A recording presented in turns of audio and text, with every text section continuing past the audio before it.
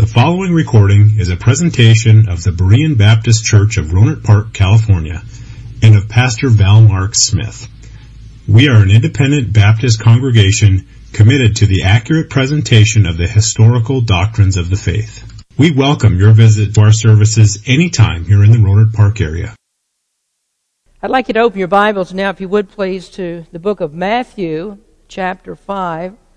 Today is the last message on the seventh commandment, and that commandment is found in the 14th verse of Exodus chapter 20, in which God said, "Thou shalt not commit adultery."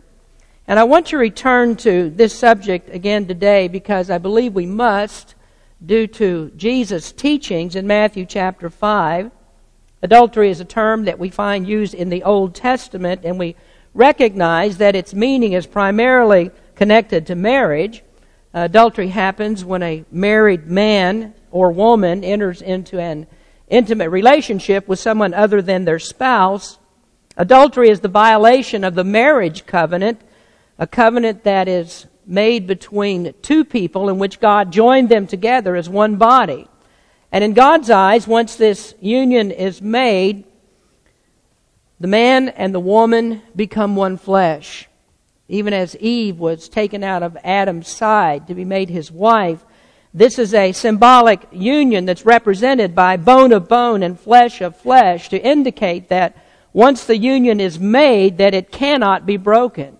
Just as your body cannot be broken and still be whole, so two people that are joined together in the marriage vow cannot be separated without tearing apart the flesh. And to do that is unnatural, it's painful, it's an unreasonable violation, or as Paul said, there is no one who hates his own flesh, and so no one in his right mind would ever do this, hurt his own flesh.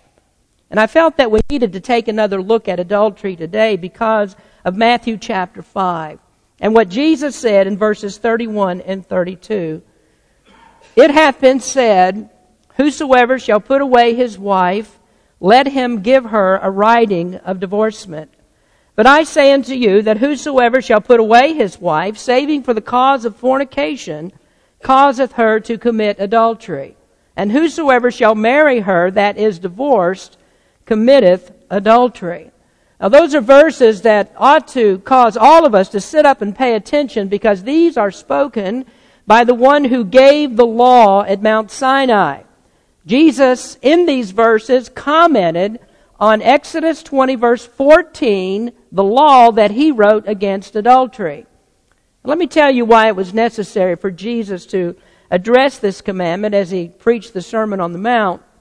The cause was the self-righteousness of the Pharisees, who claimed that they were free from the law's condemnation because they were so diligent about keeping all of the commandments. A good case in point would be the young man who came to Jesus seeking to understand how that he could have eternal life, and Jesus told him, "Keep the commandments." And then after enumerating several of those commandments, the young man just, sort of stepped back and he said, "But I've kept all of those from the time that I was very young." And it was that type of thinking that caused Jesus to go deeper into the law and to explain to them that they had not kept God's law to his satisfaction, but what they had done was to keep their version of the law, their interpretation of the law, and that was not good enough in God's demanding justice. That God judges by his intent, not by man's interpretation.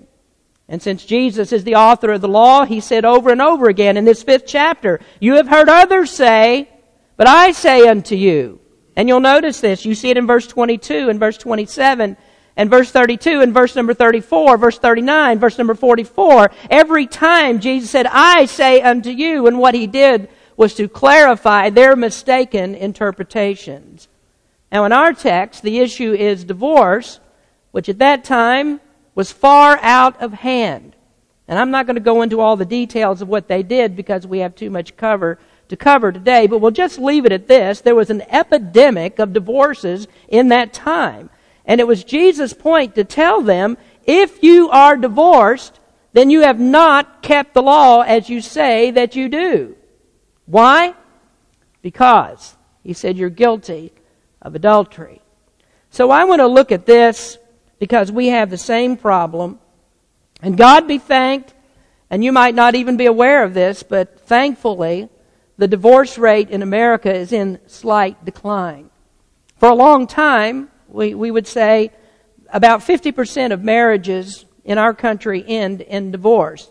That rate is now about 40% for first marriages, and the overall rate is raised because of second and third marriages.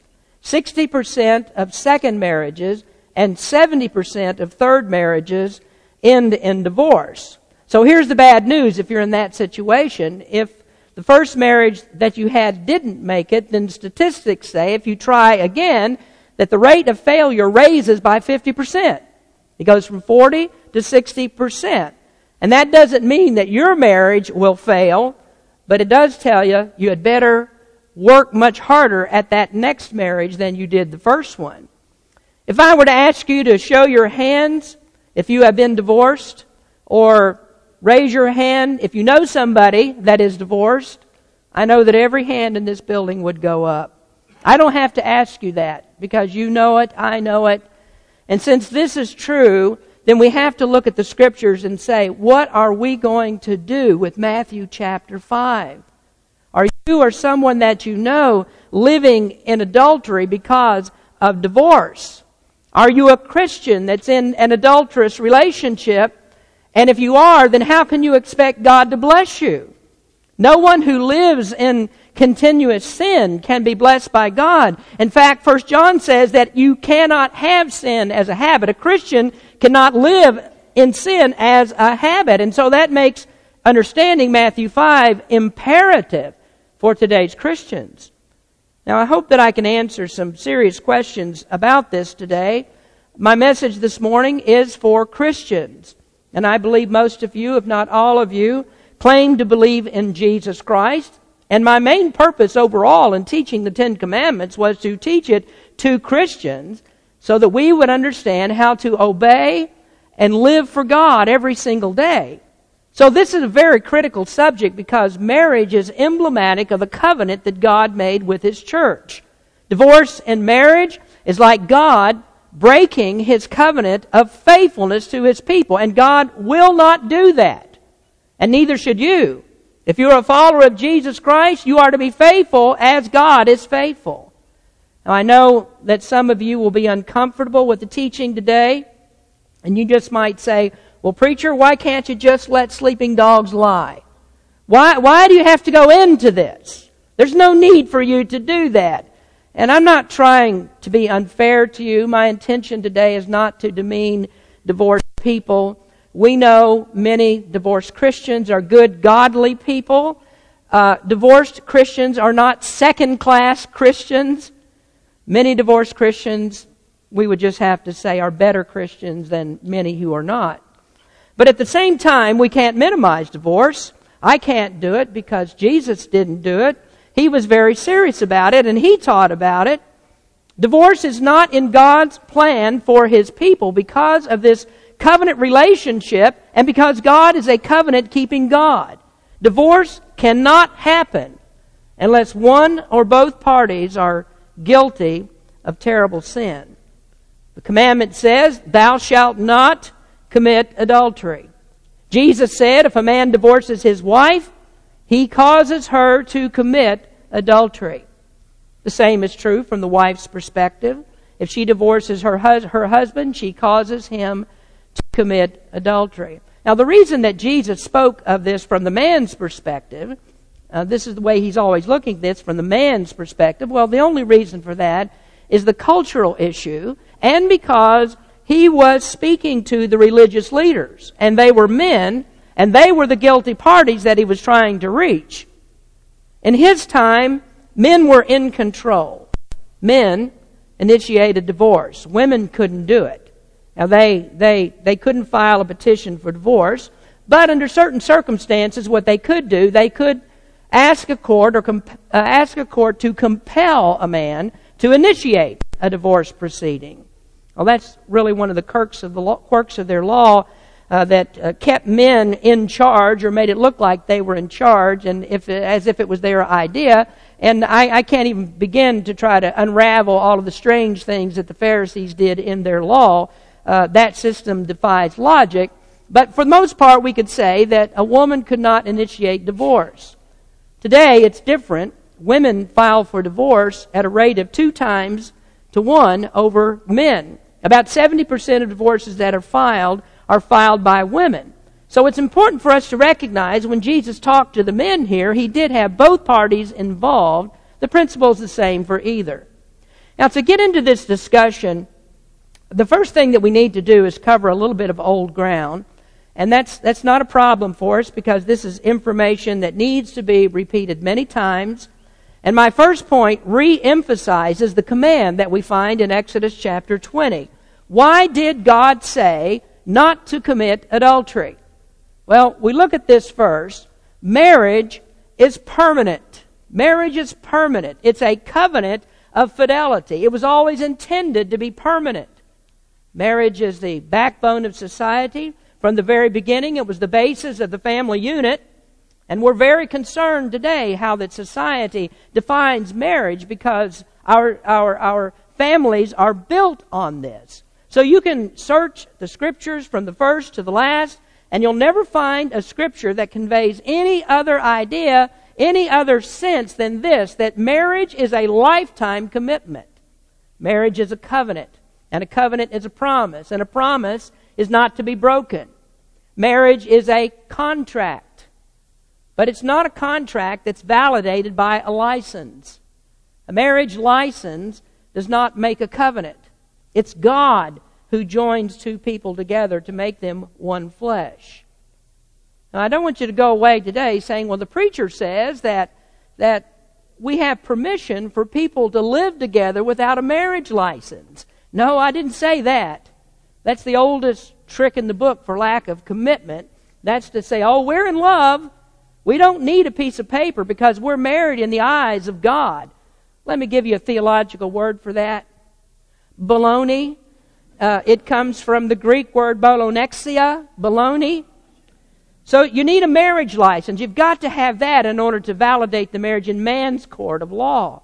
Society needs to know that there is a lawful contract. The Bible commands us to keep men's laws as well as God's laws because those are just extensions of God's law. So you've got to have the license. But my point is the license is secondary to the much bigger validation, which is God's. You answer to God. In Matthew 19, Jesus said, God joins 2 together. Wherefore they are no more twain, but one flesh. What therefore God hath joined together, let not man put asunder. So when God puts it together, you shall not tear it apart. Now, if you want, you can do a psychological study on why people should not divorce. There's plenty of information that you can find on it. You can even just throw out all of the religious considerations, and still you'll find out that it's a very, very bad idea. That divorce is unhealthy. Nobody questions the psychological damage that it does, especially in the case of children.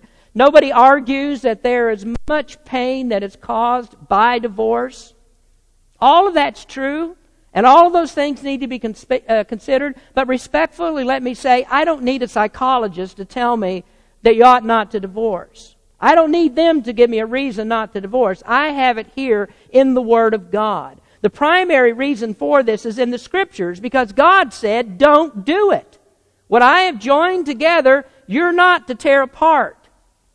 Now in Matthew chapter 19, the Pharisees objected to Jesus' teachings on this, and so they came back with their rejoinder, and they said, but we have kept the Mosaic law because Moses gave laws for divorce. Verse number 7, they say unto him, why did Moses then command to give a writing of divorcement and to put her away? Let me give you some advice. Don't argue with Jesus. Here's his scathing reply to that. Moses, because of the hardness of your hearts, suffered you to put away your wives. But from the beginning it was not so. Jesus told them, it's because you sinned. It's because your hearts were hard, because you were rebellious, because you wouldn't listen, because you perverted God's intention, because you are so poor at obeying God, Moses had to deal with you. And then he said, there was no law for it at the beginning. And that hasn't changed. Marriage is still permanent. And so before you take the vow and you put the ring on it, you better know this, that you're not going to get out of your marriage unless there is sin. Now, you ought not to enter into a marriage thinking wrongly. Marriage is not a ball and chain that you can't get out of, but rather marriage is a beautiful gift given by God. Love your spouse. Love your spouse as your own flesh. And then there's never going to be a problem with divorce. But there are problems, aren't there? We deal with them every day. It's widespread. We know there are problems. People sin. It happens often. There's sin, and then the marriage is broken. So what happens when there's sin? Well, there's good news. Where there's sin, there's also forgiveness. God is gracious. Thank Him that when sin is confessed, God is faithful to forgive. Now, you need to consider this as well, that always consider that although your spouse may sin against you, there is the option of forgiveness. God forgave sins against him that are far worse than what we do to each other. And so forgiveness, I think, is always better than divorce. But as we look at Jesus' teachings on this, there does seem to be some incongruity here in Matthew 5:32, because he gives a cause that would allow a marriage to be broken. And if it's permanent, how can he do this? How can a marriage be broken when it's supposed to be permanent? Well, he said, the flesh must be torn. That's the violation of the union. That's when the flesh is torn apart. That's the only case for that we find here in these verses. So, number 2, we're going to look at this. Divorce may be permitted. Divorce may be permitted, but for only one cause. 2 are joined together to become one flesh, so how can they be separated? Well, you need to hold on to that thought, because that's the key. The flesh must be torn, and Jesus tells us how it's done. Verse 32, Matthew 5, but I say unto you, that whosoever shall put away his wife, saving for the cause of fornication, causeth her to commit adultery. And whosoever shall marry her that is divorced, committeth adultery. Now let me just get this part out of the way first. There isn't any point to come and talk to me about this later. There is one cause. Jesus said it. Divorce. There's only one cause. The next step is adultery. So there isn't any need for someone to say, but well, wait, Pastor, you don't understand my situation. You don't understand what I've gone through. You don't know what he did to me or she did to me. Well, there might be reasons that you need to get out of the house. There may be abuse. It may be dangerous. But I can't give you another reason for divorce. You may be in an abusive relationship, but you need to know that those kinds of relationships were as real in Jesus' time as they are now. Those things happened then. But Jesus didn't elaborate on any of that. He just tells us about this, and he doesn't give any other reasons. He could have. And then there are some who say, well, that's not the end of the matter, because Paul may have given other reasons. And I can't debate that here. I can only deal with what I'm sure of. Anything else is speculation. And I know for some of you, this is hard. But the best thing that you want is a preacher who has to stick with the Word of God. The worst thing that you want is a preacher that feels free to expand upon the Scriptures and go beyond what they say and make up the rules. I don't make up the rules. The Pharisees did things like that. I don't want to be like them. They made a mockery of the law, and I don't want to be guilty of that. But I'll tell you this now, you don't want to turn me out because of what I've just said. Don't shut me off just yet, because I have some interesting information for you about the problem of abuse and other issues that people deal with. God knows how these things work out, and God always maintains the integrity of His law and His way of doing things. So there's one cause. Let's get that out of the way. One cause, and we do need to understand it. The word that Jesus used here is fornication. Jesus did not say adultery. And that's significant because we know when the Bible intends to speak specifically, and we know when it broadens the terms. Now, if you remember, we looked at adultery in the Ten Commandments, and we saw there that adultery is a very, very broad term. It includes any sexual sin. In Matthew chapter 5, adultery is used, though, in the context of marriage, which means that Jesus is using it in a restricted sense. This is someone that is married and is unfaithful to their partner, and they have sex with another person, a person of the opposite sex. Now in Matthew 5:32, though, we find that both terms are used here, fornication and adultery, which shows that there is a distinction in the terms. Fornication in this part of the Scripture is the broader term that also includes adultery, but it includes more. It includes more than what happens between a spouse having actual relationships with someone else outside of their marriage. It includes more than that. It includes any type of deviant sexual behavior. Homosexuality, bestiality, those are included. If a wife or husband discovers that the other is involved in pornography, then that's also a violation that makes divorce possible. Divorce is not ruled out unless there is sex with another person. It includes all types of deviant sexual behavior. Now this idea takes us to 1 Corinthians chapter 6. Paul dealt with many sexual sins in the Corinthian church. He used adultery and fornication in both physical and spiritual terms. And notice how he brings in the one flesh principle, 1 Corinthians 6:16. He says, "What, know ye not that he which is joined to a harlot is one body? For two, saith he, shall be one flesh." Having sex with another person is to join your body to them. And what it does, it tears away the flesh that belongs to your spouse and joins it to another. And because of that, there's one reason for divorce. The flesh is torn, and that's the way that it's done. In verse 18 of 1 Corinthians 6, "Flee fornication.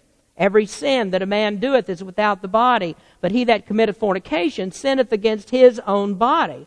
Now adultery and the broader term of fornication, which includes all types of illicit sexual activity, is covered in these Scriptures. Now let me emphasize again that fornication is a reason you may divorce. The sins involved here are terrible sins, but there is still forgiveness. You have the permission to divorce, but there is no command that you must divorce. That's a decision for you to make.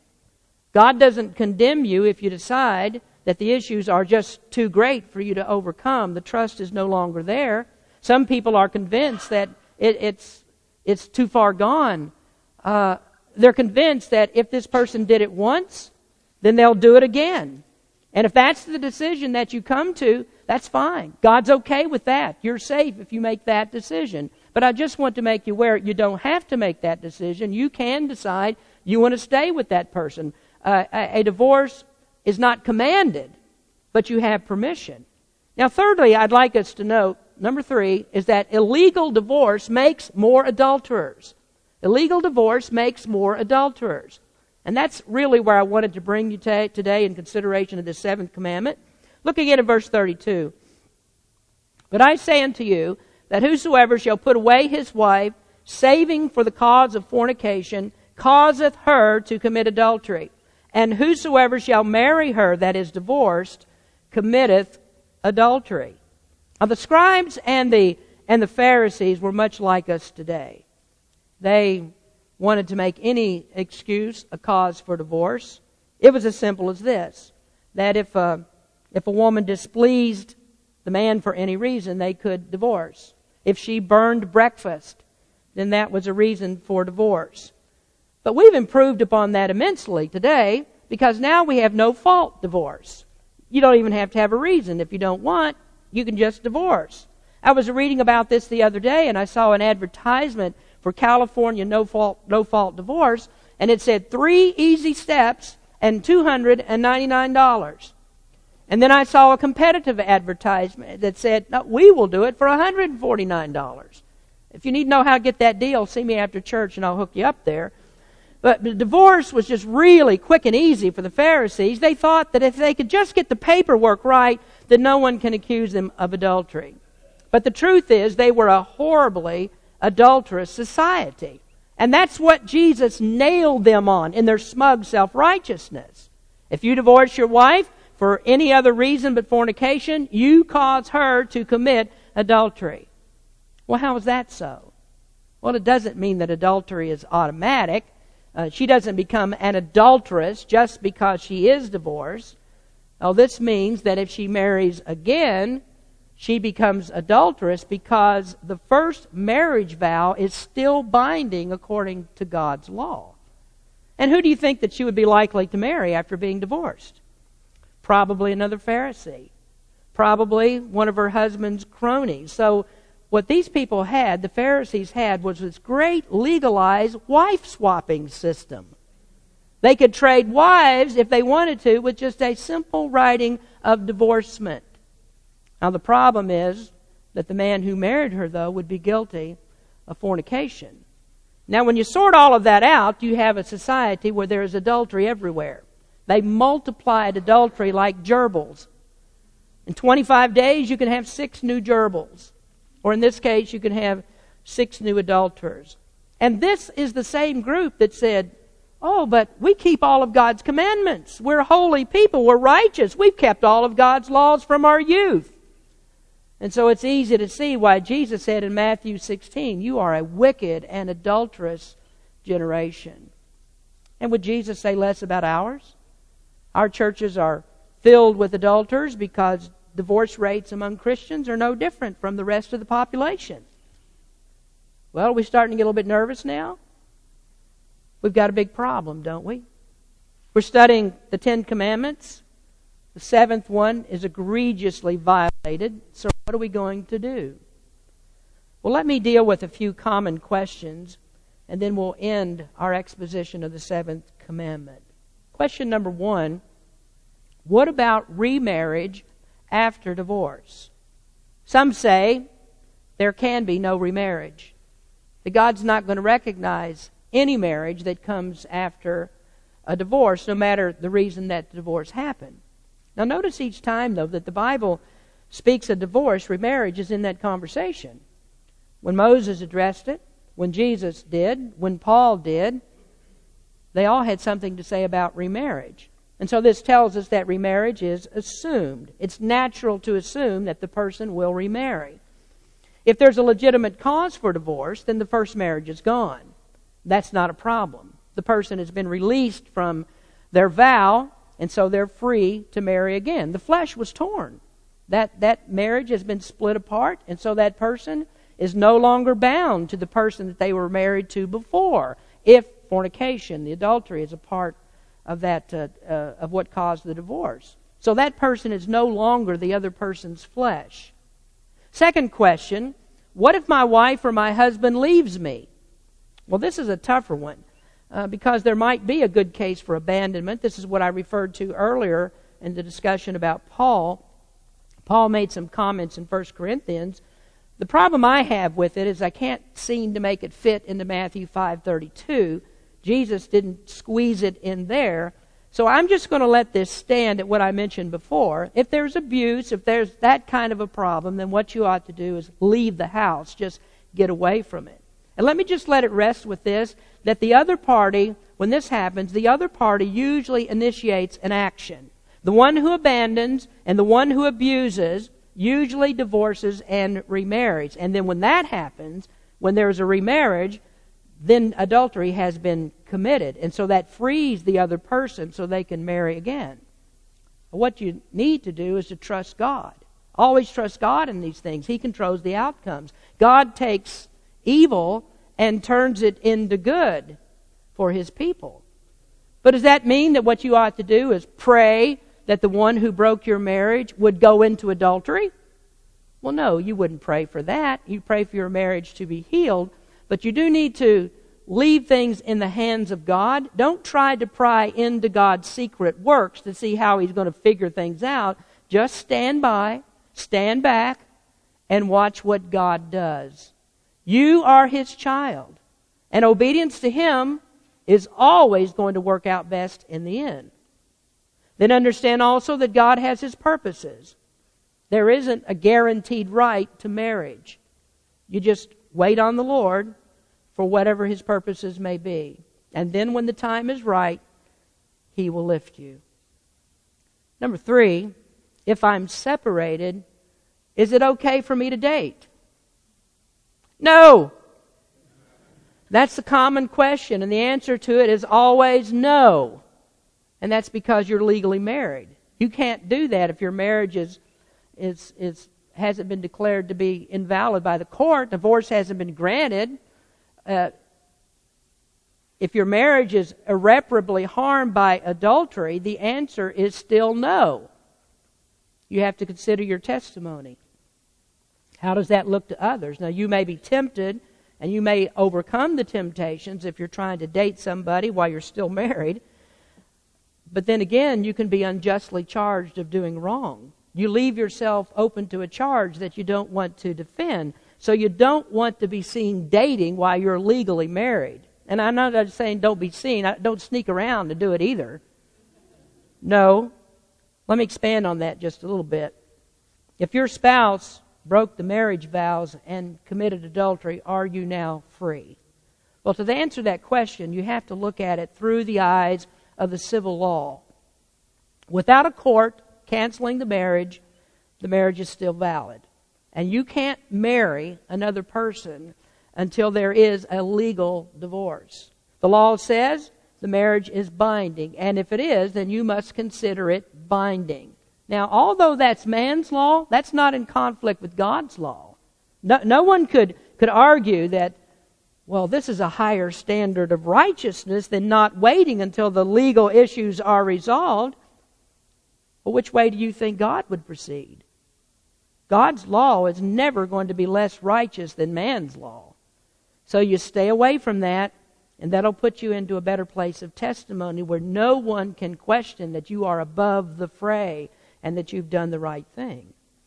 Now that's a good place to take us back to the original principle of Jesus' teachings. He exploded false interpretations of the law to show how far short they were of God's standard. Each of the 10 Commandments does the same to us. There are many questions, there are many scenarios that come in to the 10 Commandments. And the reason that we ask all of these questions is because there are just so many ways that we can sin. It's impossible for us to keep up with all the possibilities of sin that we can get into. And so we always have this important truth hanging over us. All have sinned and come short of the glory of God. We're never going to be able to reach God's standard. Human nature does not permit us to get there. At our best, all of us are still sinners. The Jewish leaders, although they claimed to be so good, they were the top offenders. They claimed to be the best, but Jesus showed they were among the worst. Now, we can't look at people.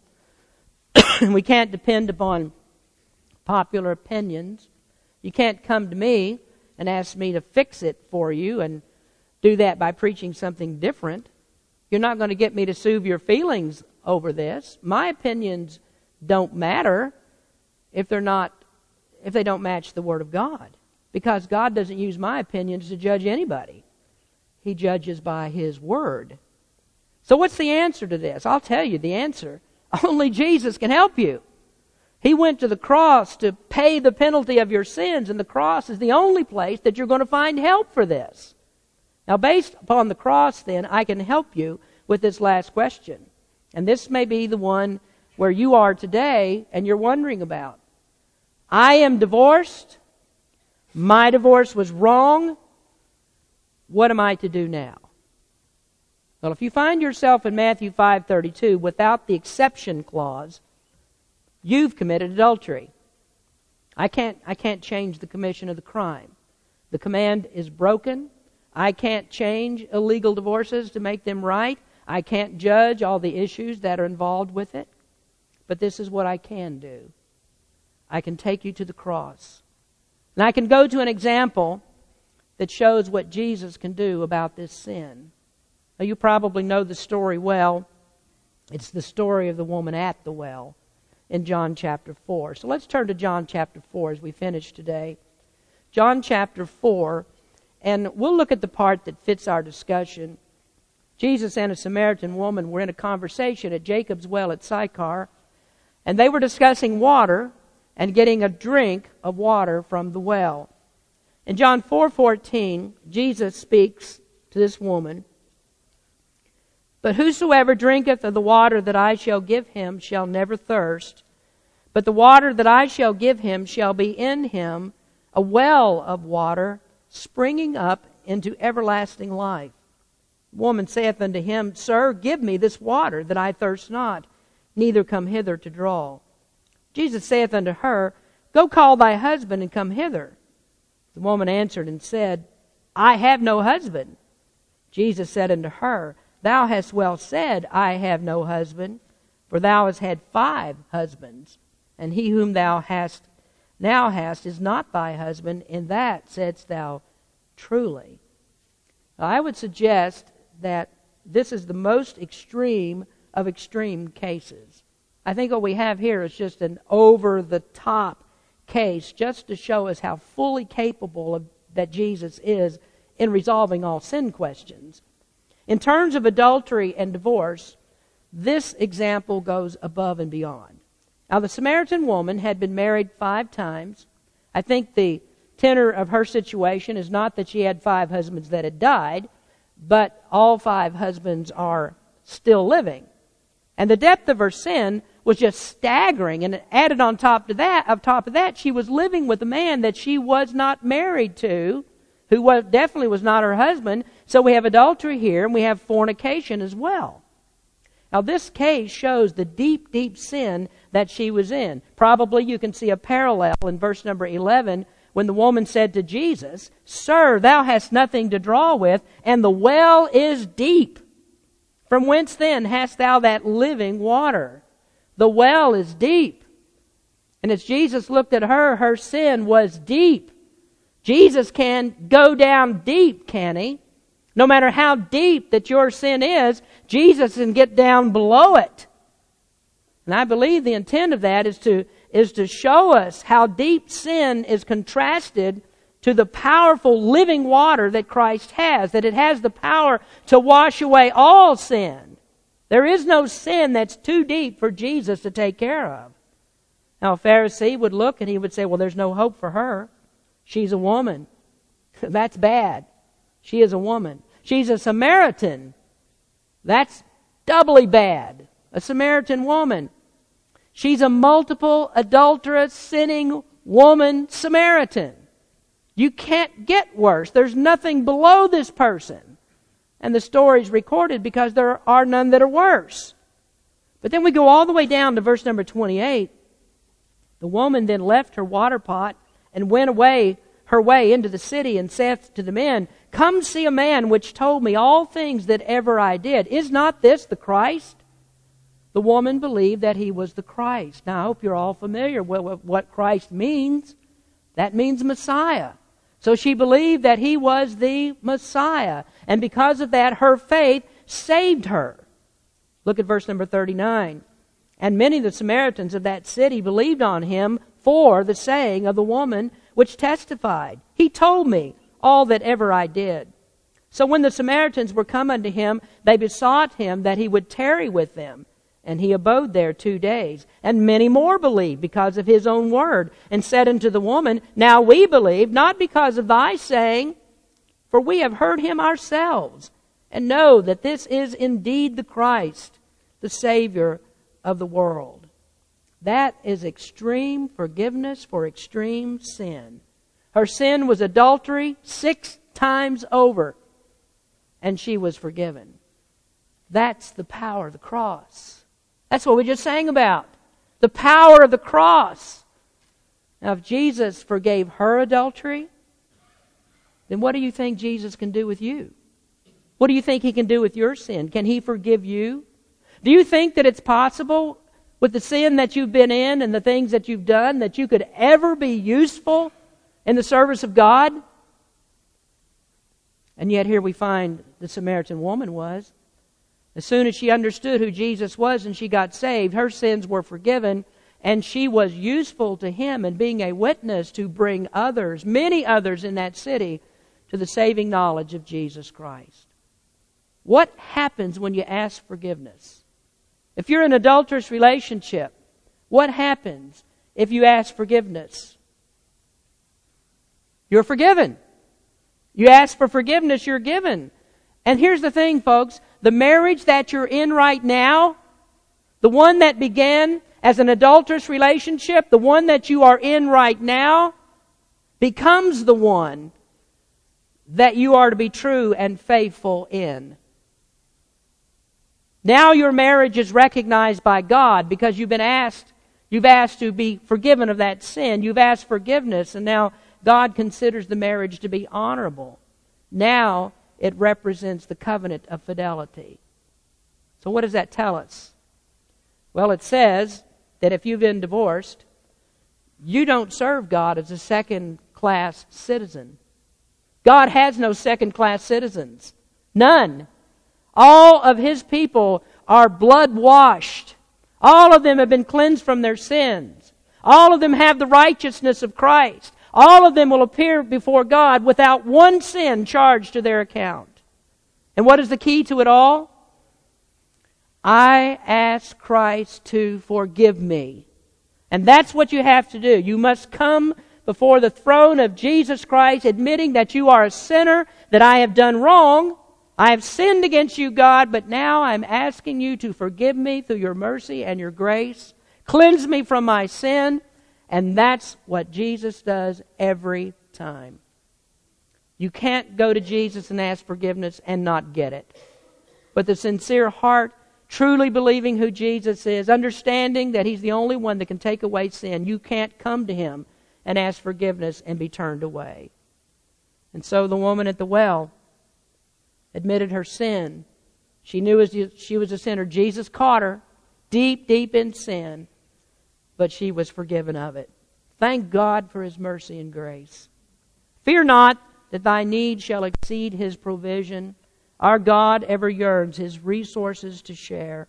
Lean hard on the arm everlasting availing.